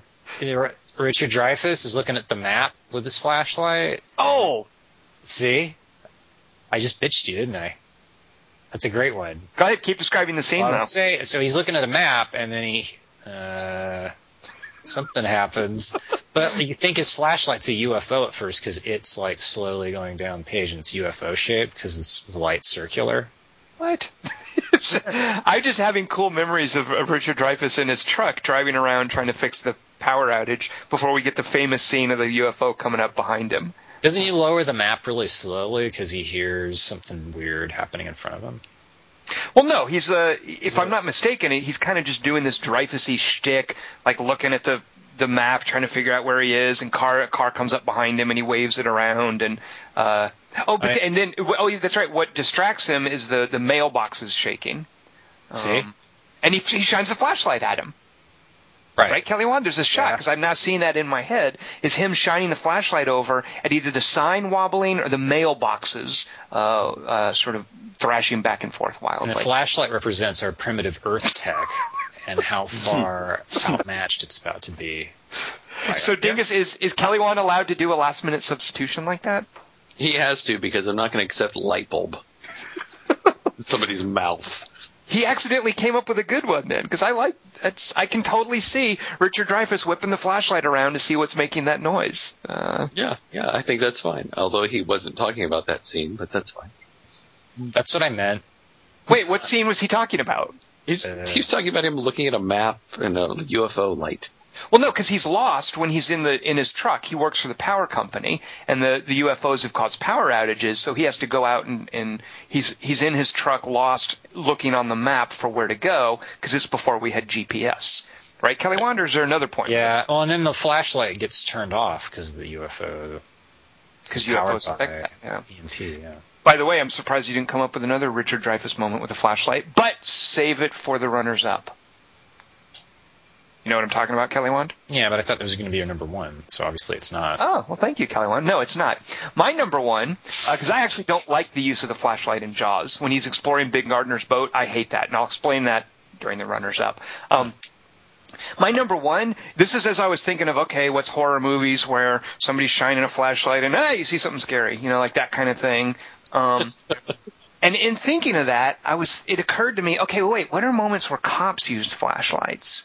And then I was thinking, oh, wait a minute, isn't there a moment where a cop bangs a flashlight on the side of someone's car during a standoff? And wait a minute, no, it's not. And so by the way, thanks Sony, you bunch of freaking jerks, I can't watch my Blu-rays, so I was unable to pull out the Blu-ray for Winter's Bone, because my PS3 died, and they sent me another broken one. So I was unable to check my Blu-ray of Winter's Bone. Fortunately, the scene is on YouTube, and it's when Garrett Dillahunt pulls over John Hawkes and Jennifer Lawrence and has that "Is This Our Time" moment. And I love Garrett Dillahunt's, like, everybody's body language in that scene is amazing. Jennifer Lawrence sort of sitting in the car sideways, looking through the window at Garrett Dillahunt. John Hawkes, yes, Kelly Wand. John Hawkes just coolly sitting there, looking in the mirror, not moving when he brings the rifle up. And Garrett Dillahunt's body language, using the flashlight to basically control where the focus is on the scene. You know, shining it on John Hawkes through the side view mirror, occasionally turning it over to Jennifer Lawrence. Like, he's using it as a weapon more than his gun, even. And he pulls the gun out and he wraps the gun on the car. But I love that scene, and I love how Garrett Dillahunt is kind of a coward behind the flashlight in that scene. So there's my number one pick, is Garrett Dillahunt's use of the flashlight in Winter's Bone. It made me think of a runner-up. We'll save it for the runners-up, because we will get to those. Dingus, what is your number one pick for a flashlight scene in a movie? Maybe you got one for us. Yeah, here's a quote from it. "It's impressive to see a man feeding off his emotions." I just got a total boner. I don't know what he's doing. Total boner by Total Kelly. boner, bro. Totes bun. See, a man, that sounds familiar. Whatever it is, I think I've seen it. I'm going to go that far. I'm going to predict that this is a movie I have seen. I predict you're correct about that. I win. French Connection. Definitely not French Connection. Not a 70s movie. Why, they didn't have flashlights back then? Dingus wouldn't know a quote from a 70s movie. No, I've never seen any of those. All right, Dingus, what is it? What is this movie that I have seen? All right, this is the movie Seven. Another David Fincher Brad movie. Pitt. Fucking David Fincher, Brad Pitt. You. Yeah, and this is that moment that is so silly in horror movies, where the flashlight suddenly starts flickering at a very important moment, where it doesn't work and you have to bang it against something to get it to work again. But I love the way David Fincher does this, and this is shot by Darius Khondji, and it's the moment when they've found John Doe's apartment and they've gone into it, and it's when David Mills, who's Brad Pitt's character, is looking at the dark room where John Doe has his pictures hanging up on that line to dry, and David Mills has that quintessential, I don't know if that's the right word, that cliche, that perfect cop flashlight, that big cop flashlight that LA cops can't carry anymore because they don't want them to hit people with it. That big, heavy flashlight, and he's carrying it into the bathroom, and he's shining it up on those pictures, and it starts to flicker. And what they do with it, what Darius Khondji and David Fincher do with it, is make this sort of strobe effect. It's very quick. It's sort of a short little effect, but it's really cool as you're seeing these pictures that John Doe has strung up. And I just love the way I think David Fincher uses flashlights so well. But it's part of the atmospheric feeling of Seven anyway. But when he's coming in there and he's showing that flashlight up there and it flickers a little bit and he has to sort of knock it against something to get it to go back on, and it flickers again to make this strobe effect. Very good. That's all. So, Yeah. 2 David Fincher movies, Dingus. Do you feel like you're a little Fincher heavy? And Prometheus. I am Fincher heavy and Prometheus. This guy, Fincher likes exactly that kind of lighting. I wondered if Dingus was going to do the bit where Lance Henriksen is scooching himself down the round pipe in Aliens. Oh, that's Isn't amazing. he pushing I like a flashlight? He's got a flashlight he's pushing with him, isn't he? Yeah, he's got a flashlight with him. I don't remember how he's holding it, but yeah. And yeah, it illuminates his face and the little tube around him that he's crawling in. When you mentioned the flashlight in Alien, I immediately thought of that bit in Aliens. When you were doing your Winter's Bone, I was thinking of Fargo. Who uses a flashlight in Fargo? That highway patrolman who shines it at Storm Air's face. Oh, yeah, that's right. When he pulls him over, that's really good. Yeah. Kelly, want to pronounce that actor's name again? Peter Stormerarms. Peter Sturms. Peter Sturmerarms. I like that you said Storm Air. Steve like Buscemi. It's a female horse in a storm, right? Storm mare. Hey. It's Stormari, I believe. All right, so before we go to runners-up, Dingus, do we have any submissions from readers for flashlights? This is a tough one for me to think of. Yeah. So first we have Fred Bow. He's got one entry. Fred Bow here again, ugh, he says. For fondest flashlight scene in a movie, my one pick this week is the kangaroo poaching scene in Crocodile Dundee. That's all I got. What fucking scene is that? We don't get a lot of Crocodile Dundee in the 3x3s, so thanks, Fred Bow. What? Wait. Tom? I do not remember a kangaroo poaching scene. You know what? There are all kinds of great Australian movies where maybe, like, where there are flashlights in, when did Picnic at Hanging Rock happen? Yeah, I don't know. Wait, when did what happen? Picnic at Hanging Rock? Like, did they have flashlights, or was that even, what year did all that stuff go down? I thought. Yeah, okay, maybe not. Razorback, there you go. So there's a great horror movie from Australia called Razorback, where they hunt a giant razorback, and I bet there were cool flashlight bits in that. The Longest Weekend, the couple camping out in the Australian outback. I'm sure there's scary flashlight stuff in there. But yeah, I don't remember a kangaroo poaching scene with a flashlight in Crocodile Dundee. There's never been an animated flashlight character. Well, I don't know that I can get on board with that, Callywand. All right, Dingus, who else do we got? We also have Paul Weimer. Hi, guys. Going to skip camping movies and a certain low-budget horror movie that one of you might have picked already and go for other choices this time out. Number 3, The Howling. The big honking flashlight is useful until it flickers and then it dies. That's a great one, actually. I don't even remember. So there's a big flashlight in The Howling? That's awesome to know. Okay. I think it's a big silver flashlight. I like those old big flashlights. It's a good because silver kills werewolves. That's right. Number 2, Close Encounters of the Third Kind, the UFO flyover that darkens Richard Dreyfuss's flashlight. Oh, you didn't say Uncle Fester and then change it to that? That's interesting. Paul Weimer. And his number 1 choice is Kill Bill Volume 2. The bride escapes being buried alive thanks to having a flashlight to focus her blows and escape the deadly trap. It was done way better in Buried. Oh, fuck. Why are you saying Buried now? Damn you. I know. Paul has 2 bonus answers. Should I do those? Sure. Fuck. Readers can have runners up. You don't. By the way, if you want to send in you don't need 3 exactly. You can have fewer than 3 or more than 3. So he had a lighter and a phone, though. He didn't have a flashlight, did he? In Buried. A glow stick? Is a glow stick a flashlight? Dingus. It's not a light bulb, so I'll allow it. I'll allow anything other than your light bulb in the mouth trick. Sure. All right, so what were Paul's runners up? Bonus answer that might not technically qualify, Gandalf lighting up his staff, showing the majesty and size of the ruined halls of Moria. I did think of that. I'm embarrassed to say. In Fellowship of the Ring.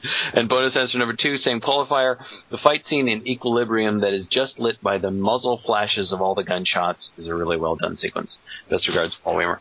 I will not accept bonus answer number 2, but the Gandalf staff. Wait a minute, why are you're accepting the Gandalf staff, Dingus? Yeah. Standards have gotten so lax around here. He wouldn't let me have Uncle Fester's. Callywand, first of all, you got away with Sky High, so I don't even want to hear it from you. But then he got mad at me. Then he's like, all right, playtime's over. No Uncle Fester shit for your number 1. That's what he was trying to say, right? Right. So Dingus, were those it?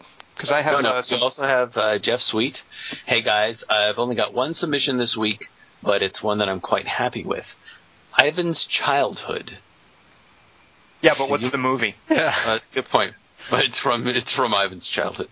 Ivan, an orphaned 12-year-old boy working as a scout for the Soviets at Stalingrad, is crawling alone in the dark building with a flashlight and his knife, pretending that he is sneaking up on the Germans. When his flashlight plays across a message scrawled on the wall reading, quote, "There are 8 of us, none over 19. In 1 hour we're going to be taken and shot. Avenge us," unquote.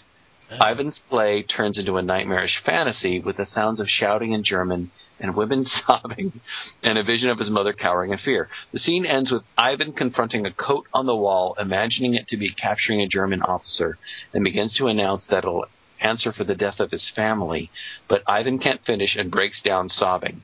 Throughout the film, Ivan presents himself as a cold and closed-off soldier, but this one time we see him let down his guard and remind us that he's just a child. Largely due to the fantastic performance, I found the scene to be incredibly moving, and I'm overjoyed to have the opportunity to bring it up.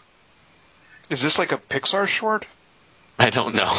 It's called Ivan's Childhood, and by the way, if you want to see the scene yourself, the entire movie is on YouTube. Flashlight scene starts at about the 51-minute mark. So that's Jeff Sweet with Ivan's Childhood, which I've never heard of, and I don't think anybody else has. Yeah, how often do we get like surprised with something none of us has heard of before? Heard of. No, but I love how passionate he is about it. Good job, Jeff. And we have one more. This is Aaron Vaughn. Wait, I'm still processing Ivan's Childhood. So it must be a Russian language movie then, right? That's why we've never heard of it. Yeah, definitely. I'll bet our friend Bruce Garrick knows it. Yeah. He watches it every night because he loves it. You know what? And I didn't know that I wouldn't have taken Jeff Sweet for like a highfalutin foreign movie watching kind of guy. That's what's cool about movies is people, you go, oh, he would definitely like this. Like they'll have a really weird perspective on it. Yeah. Well, as books, everyone usually agrees on everything. Like Twilight. All right, that's awesome. Thank you, Jeff. Good. That was great to hear. All right, so go ahead, Dingus. Sorry. All right, so our last one is Aaron Vaughn. Dear Quarter 3 3x3, here are my picks for the best Flashlight things in movies if it wasn't too late. My only rule was allowing myself one movie from Steven Spielberg or Wes Anderson or Ridley Scott. Number 3. Yeah, you just owned all of them. Yeah, I know. Number 3 is I Saw the Devil. Do you guys know the movie I Saw the Devil? Yeah, it's a Korean serial killer movie. Right, the scene where the police are searching for some wetlands for a missing person and discover a girl's head in a river. Of all the times in movies where a flashlight is led across information to tell a story, be it blood along a wall, floor, or reading hieroglyphics or shadow puppets, this was one of my favorite delivery by light reveals. The shot lingers so long on the disembodied head lazily rolling around in the water that the audience is given the same amount of time the characters have to take to figure out what and who we could be looking at. And I like the eerie delivery of information by flashlight. Okay, so that's not his Steven Spielberg, Ridley Scott, or Wes Anderson movie. See, it's what it shows, though. That's the crutch that we all fell into, as opposed to a weird use of the light, or the light itself being somehow unique, like in Alien, I guess, kind of. All right. Number 2, he's got Winter's Bone, but a different choice. Wait, what? The boat? At the end in the lake with the chainsaw, I think this one's pretty self-explanatory. And I remember that mental picture of them walking along, and I remember that flashlight thing, but I also remember watching it again and seeing that it doesn't look that like they shot that movie, that particular scene at night. A little day for night action. Yeah, I think so. Tom winked. I saw the flashlight in that scene as being upstaged by the chainsaw, and I didn't really notice flashlight. And his number 1 choice is Close Encounters of the Third Kind, when Richard Dreyfuss is stuck on the railroad tracks and is using his flashlight to look around, and then the aliens blind him with theirs. They even Morse code the plot into his head with their flashlight, proving how much better their technology is than ours. We'll show you real flashlight. Now you're going to lose your family and sculpt a giant mountain. Thanks, aliens. You guys really advanced. Steal our kids. That's awesome. We got a little impromptu Close Encounters of the Third Kind synopsis. Thank you, Kelly Wand. Oh, I think it from him. Although he's on the railroad tracks, but it's like you going. He's not on railroad tracks, by the way. He's not stalled on railroad tracks. He stopped in front of them. I just want to point out. Oh, then never mind. Because I was going to say it's shutting off power, so it's actually the best time to be stuck on the railroad tracks because the train's going to stop because the UFO shot a flashlight. Oh, because the trains are run by electricity, Kelly Wand? Just just like the mailboxes are. Oh, gotcha. And his glove compartment. All right, can I now explain why the scene in Jaws sucks? Well, Aaron Vaughn does have 3 runners-up. Oh, sorry. Oh, yeah, absolutely, yeah. He's All right, got some good ones, so let's hear the rest of them. Absolutely. All right, I had some runners-up, including the last third of John Carpenter's The Thing. He doesn't say anything specific. Jurassic Park, where the dinosaur's pupil shrinks. Come on, Dingus. Don't let him. You shouldn't have even read that one. That was so off the table. Right. Aaron, thinking.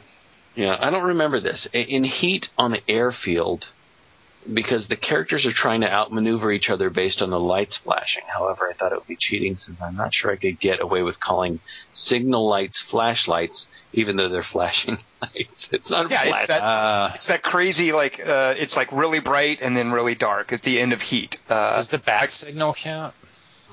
Unless it turns out someone on the 3-way-3 used something like a lighthouse ironically and got away with it. Someone like Tom, probably. If that's the case, I'd replace this runner-up with my number 2 pick. Tom, because he did not single me out as the guy who would bring up a lighthouse. Did he really? He did. He said, like Tom, probably. You are the worst topic breaker. I agree with that guy. Mr. Physical gesture.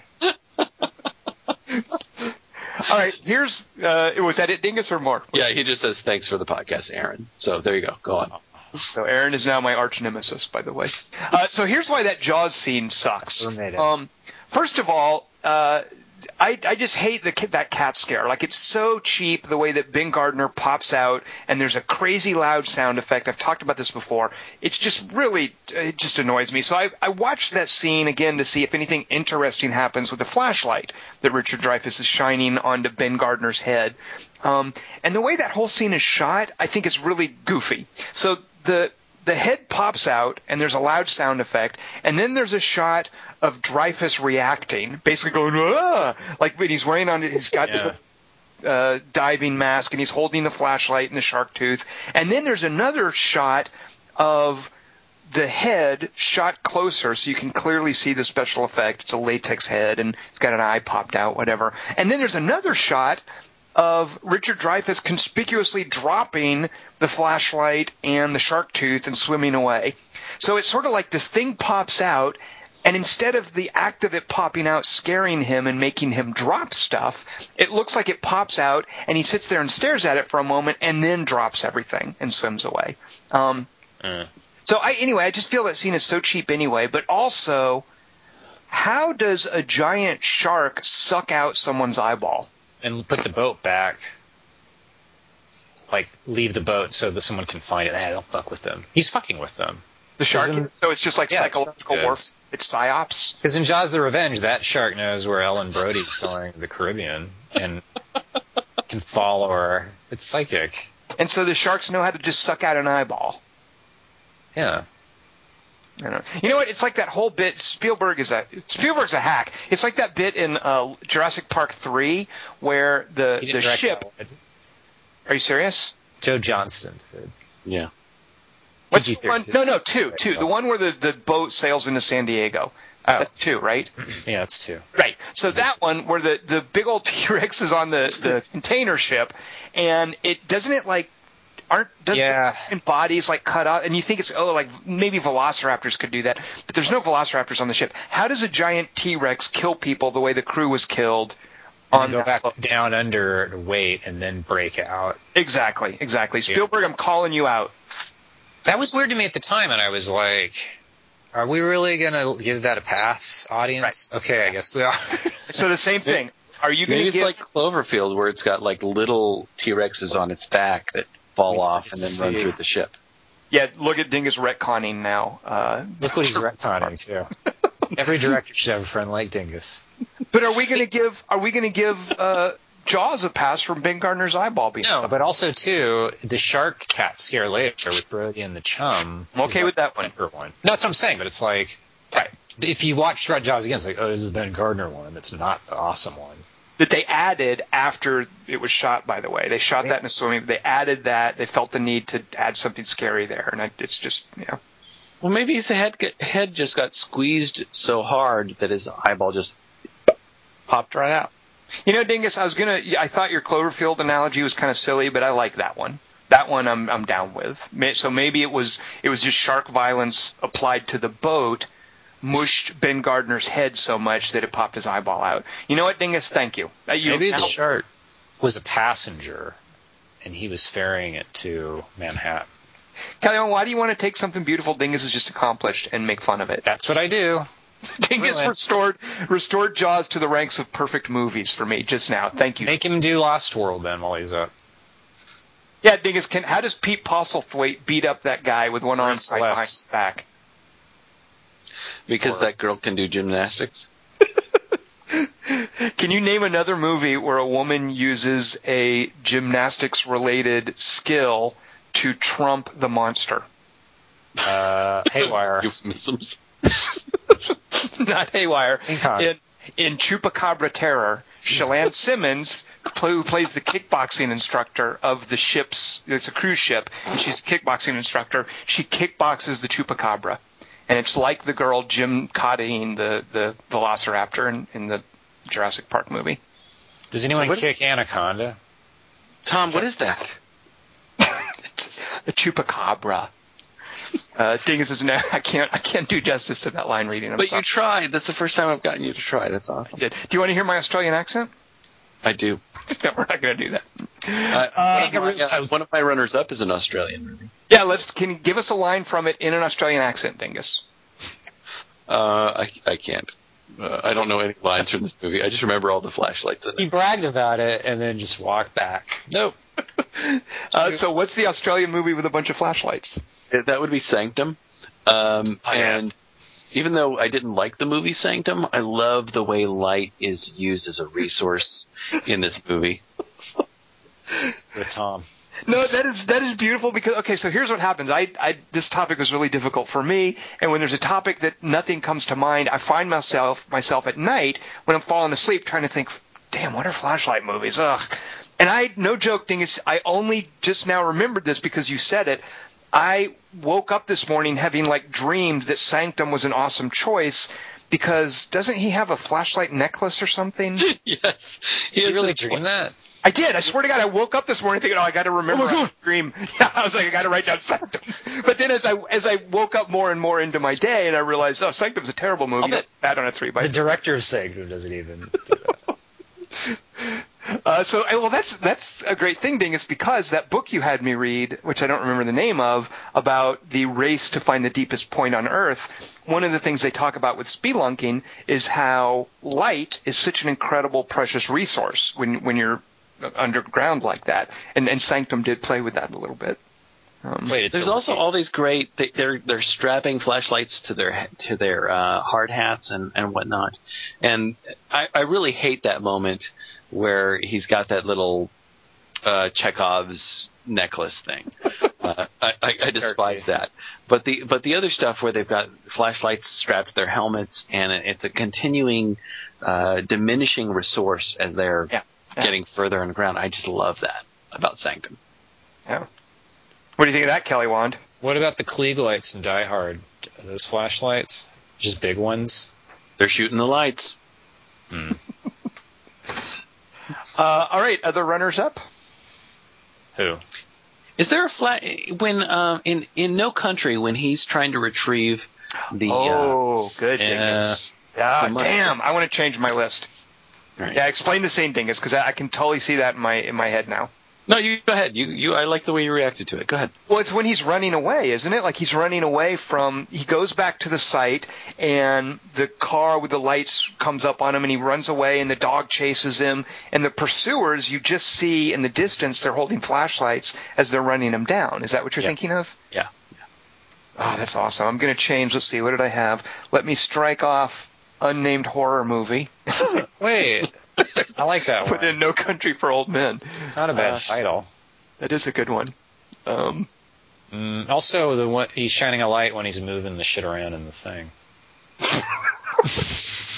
If you know what Kelly Wand was talking about, write to Why am I an unemployed writer? Yeah. Forget the Kickstarter. I don't know what I was thinking. Speaking of stuff Kelly Wand is talking about, Kelly Wand, what do you have for us for next week's 3x3? Oh, tell me if we've done this one before. Yes. We still have to do it. Bad idea, good execution? Question mark? Ellipsis. Have we gotten to your topic yet? Can you elaborate for a little bit on that? An example of that? All right. I think that Deep Blue Sea is a really dumb idea because it's about sharks with super brains, which doesn't sound like that interesting a combination, but it's really good when they eat Samuel Jackson's head. First of all, they don't eat his head. They eat. Actually, they do bite him in half eventually, I I want to believe. hear your second of all. And second of all, I don't know why you think that's a bad idea. No one wants to see intelligent sharks. Oh, please. Well, I'm saying, put it this way. Jaws was pretty smart. The shark's name, Jaws. And the fourth one's psychic, but in Deep Blue Sea, it's supposed to be scarier that they're smart. But it's like, you just make the shark smart anyway. Like, oh, we don't know what he's thinking. It's a fucking shark. But if it has like a human-trained brain in it, it's not scarier than just a normal shark. Kelly, I think the idea of shark science gone wrong and the sharks getting out and eating people, I don't care what the science is, I think it's awesome. Yeah, I think Rennie Harlan was goal. Especially if they can swim backwards. Oh, holy cats. That seals the deal for me. Yeah. Ghostbusters. All right, so Kelly Wand, do you want a movie that's a bad idea, but it's a good movie anyway? Or can you explain? Read what it's about, and you go, what? It's about a bounty hunter and Charles Grodin. This can't be good. On a train at what time of night? Ugh. All right, so how would you succinctly express what this 3x3 is? It's movies where the idea for it was really dumb. Actually, I thought of another one. Like RoboCop is kind of a dumb idea, isn't it? But really good execution. RoboCop has a pretty sound tradition behind it. I mean, it's the Frankenstein story, basically. Yeah, but I remember seeing the stand-up for it and just going, RoboCop. Okay. Too lippy. I don't want to see that movie. So I enjoyed it. So again, I did cut you off, though. So sorry. Actually, you kind of interrupted yourself. You derailed yourself. But so how would you express succinctly this 3x3? Bad idea, good execution. Dingus, have we done that one before? No. Dingus sounds excited about it. Bad idea, good execution. All right. Any questions? And I gave like 3 examples, which is 3 more than I can ever normally do. Right? All of which Tom refuted. So, bad idea, good execution, but off the table are RoboCop, Deep Blue Sea. Deep Blue Sea, and what was your third one? Star Wars, Godfather. Damn it. Stop talking. All right, well, we'll see what happens with that next week. Join us to Tom see. Tom just goes, no, it's a good idea. Like, that's his refuting it. Like, bad, good. Nope. Switch them. All right. Sorry. At least I won't have to try to think of things in my sleep. This is a 3x3 I will not have dreams about, I'm pretty sure. Well, that's what I want, because dreaming sucks. I think that R is wrong in Warm Bodies. I love that you woke up thinking of Sanctum this morning. That makes me so happy. And the funny thing is, like, it's one of those things like when you wake up from a dream and you're like, I just thought of the most awesome idea for a script. This is going to be a surefire, awesome script. And then as you wake up more, you're thinking about it, kind of articulate in your head. You're like, oh, that's stupid. What was that? It's like dream logic, and it's totally what I was thinking about Sanctum. It's like, oh my God, there's the awesome flashlight at the end of Sanctum. This is going to be the best 3x3 pick ever. And then as I woke up more and more, I was like, wow, I just thought Sanctum was a good 3x3 pick. Tower Heist is like a dream Brett Ratner had. Oh wow! But he didn't. He never woke up. Yeah, he never woke up. That's all of his movies. Oh yeah, they go out and they look at a Snoopy float. It's gonna be fucking great. Matthew Broderick's gonna be hanging from a car. Ben Stiller's serious. Alan Alda's the bad guy. There's a lot of good ideas from a terrible dream.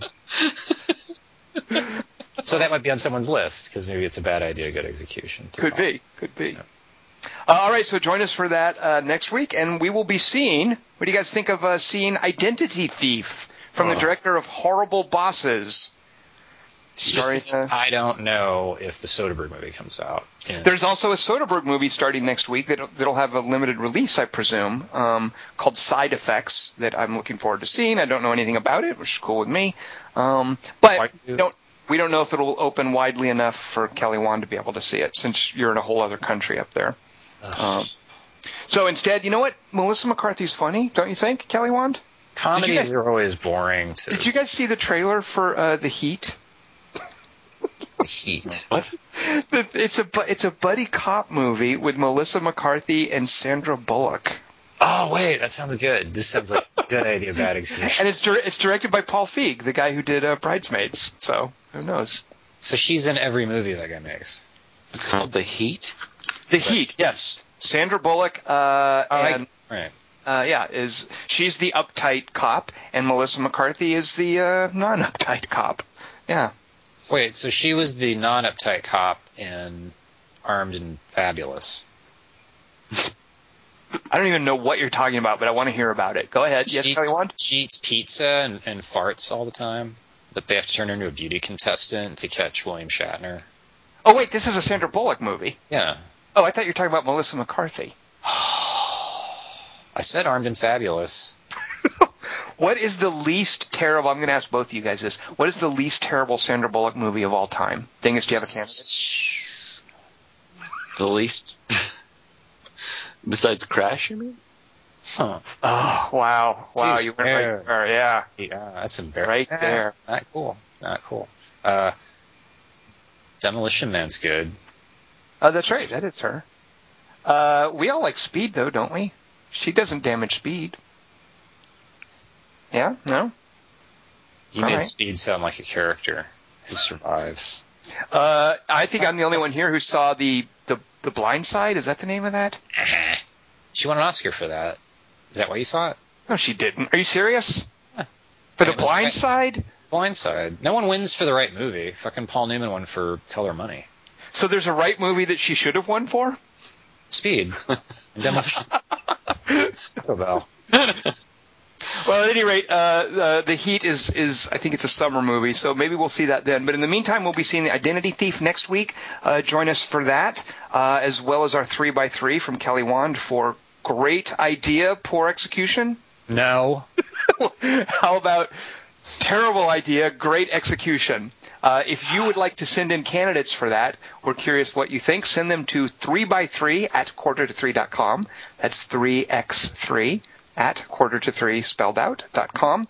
And join us next week. I am Tom Chick. I have been joined by Christian Merlansky That would be Christian Morosky.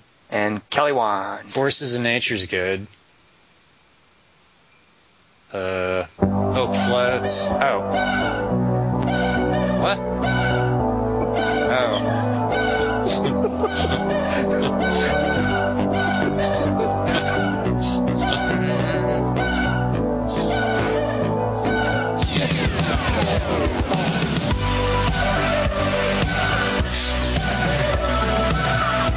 Bodies. You want to hear a anecdote? Yeah, give us a cananecdote. This happened a couple weeks ago, but I had too many that week and none this week because I got laid off. But it was like raining like every day here, and this chick was jogging towards me in the crosswalk in the rain, like while listening to her iPod, and then this car did a left turn and almost hit her, and then she saw it the last second, and then like went, "Hey, don't hit me," and then they just drove past, and then the driver was laughing. And she looked at me and then also laughed. And then I went, That could have gone a very different way. Well, they laughed it off. I just thought, that's nature for you. That's very sweet. I like that as a statement about the Canadian national character. I like that, Kelly Wand. It was a terrifying, like, if you get killed, you're supposed to laugh that off. Oh, in that case, I think it's horrible. Right. Do you have a anecdote for your life? Let's see. A Winnetka-dote. Oh, no, that would be Dingus. I would have a Tahunga-dote. Dingus, do you have any Winnetka-dotes you can share with us? Sure, I've got one. My kid was playing in his room with his next door neighbor friends, and they're playing with Legos, and they're playing with Star Wars Legos, and one of his next door neighbor friends said, "Do you like Star Wars?" And my son said, yeah. And his friend said, I hate Star Wars. Awesome. I like Hear that, J.J. Abrams? That's what J.J. Abrams has to contend with. That's your target audience. That's who George Lucas thought he... See? George Lucas made us all sit through Jar Jar. He goes, that kid's going to like it. And the kid's like, this is fucking awful. He's 3. So basically, the children of the world triumph. I like that story. They're way ahead of us. Yeah. They're smarter. You can make Star Wars Legos without video games? Yes, that is possible. You can make there are them. Star Wars Lego sets. Yes. Pretty sure you can do that with all Lego Given sets. the choice of watching movies this week, my son, rather than watch the prequels for the first time, he preferred to watch the Avengers again. That's smart. Yeah. What did he say to the kid? Whoa, see? When He the just kid shrugged. starts- Oh. You know, he shrugged. Why do you keep shrugging? Stop shrugging. It's a non-committal gesture. Thing is, there's only Warm Bodies is so forgettable that's about the shelf life of any Warm Bodies reference. Is the end of this podcast. So I hope you're not going to try to draw that out. Nope, I provided it. It's done. That's that character's trademark, is he's the zombie who shrugs, as opposed to...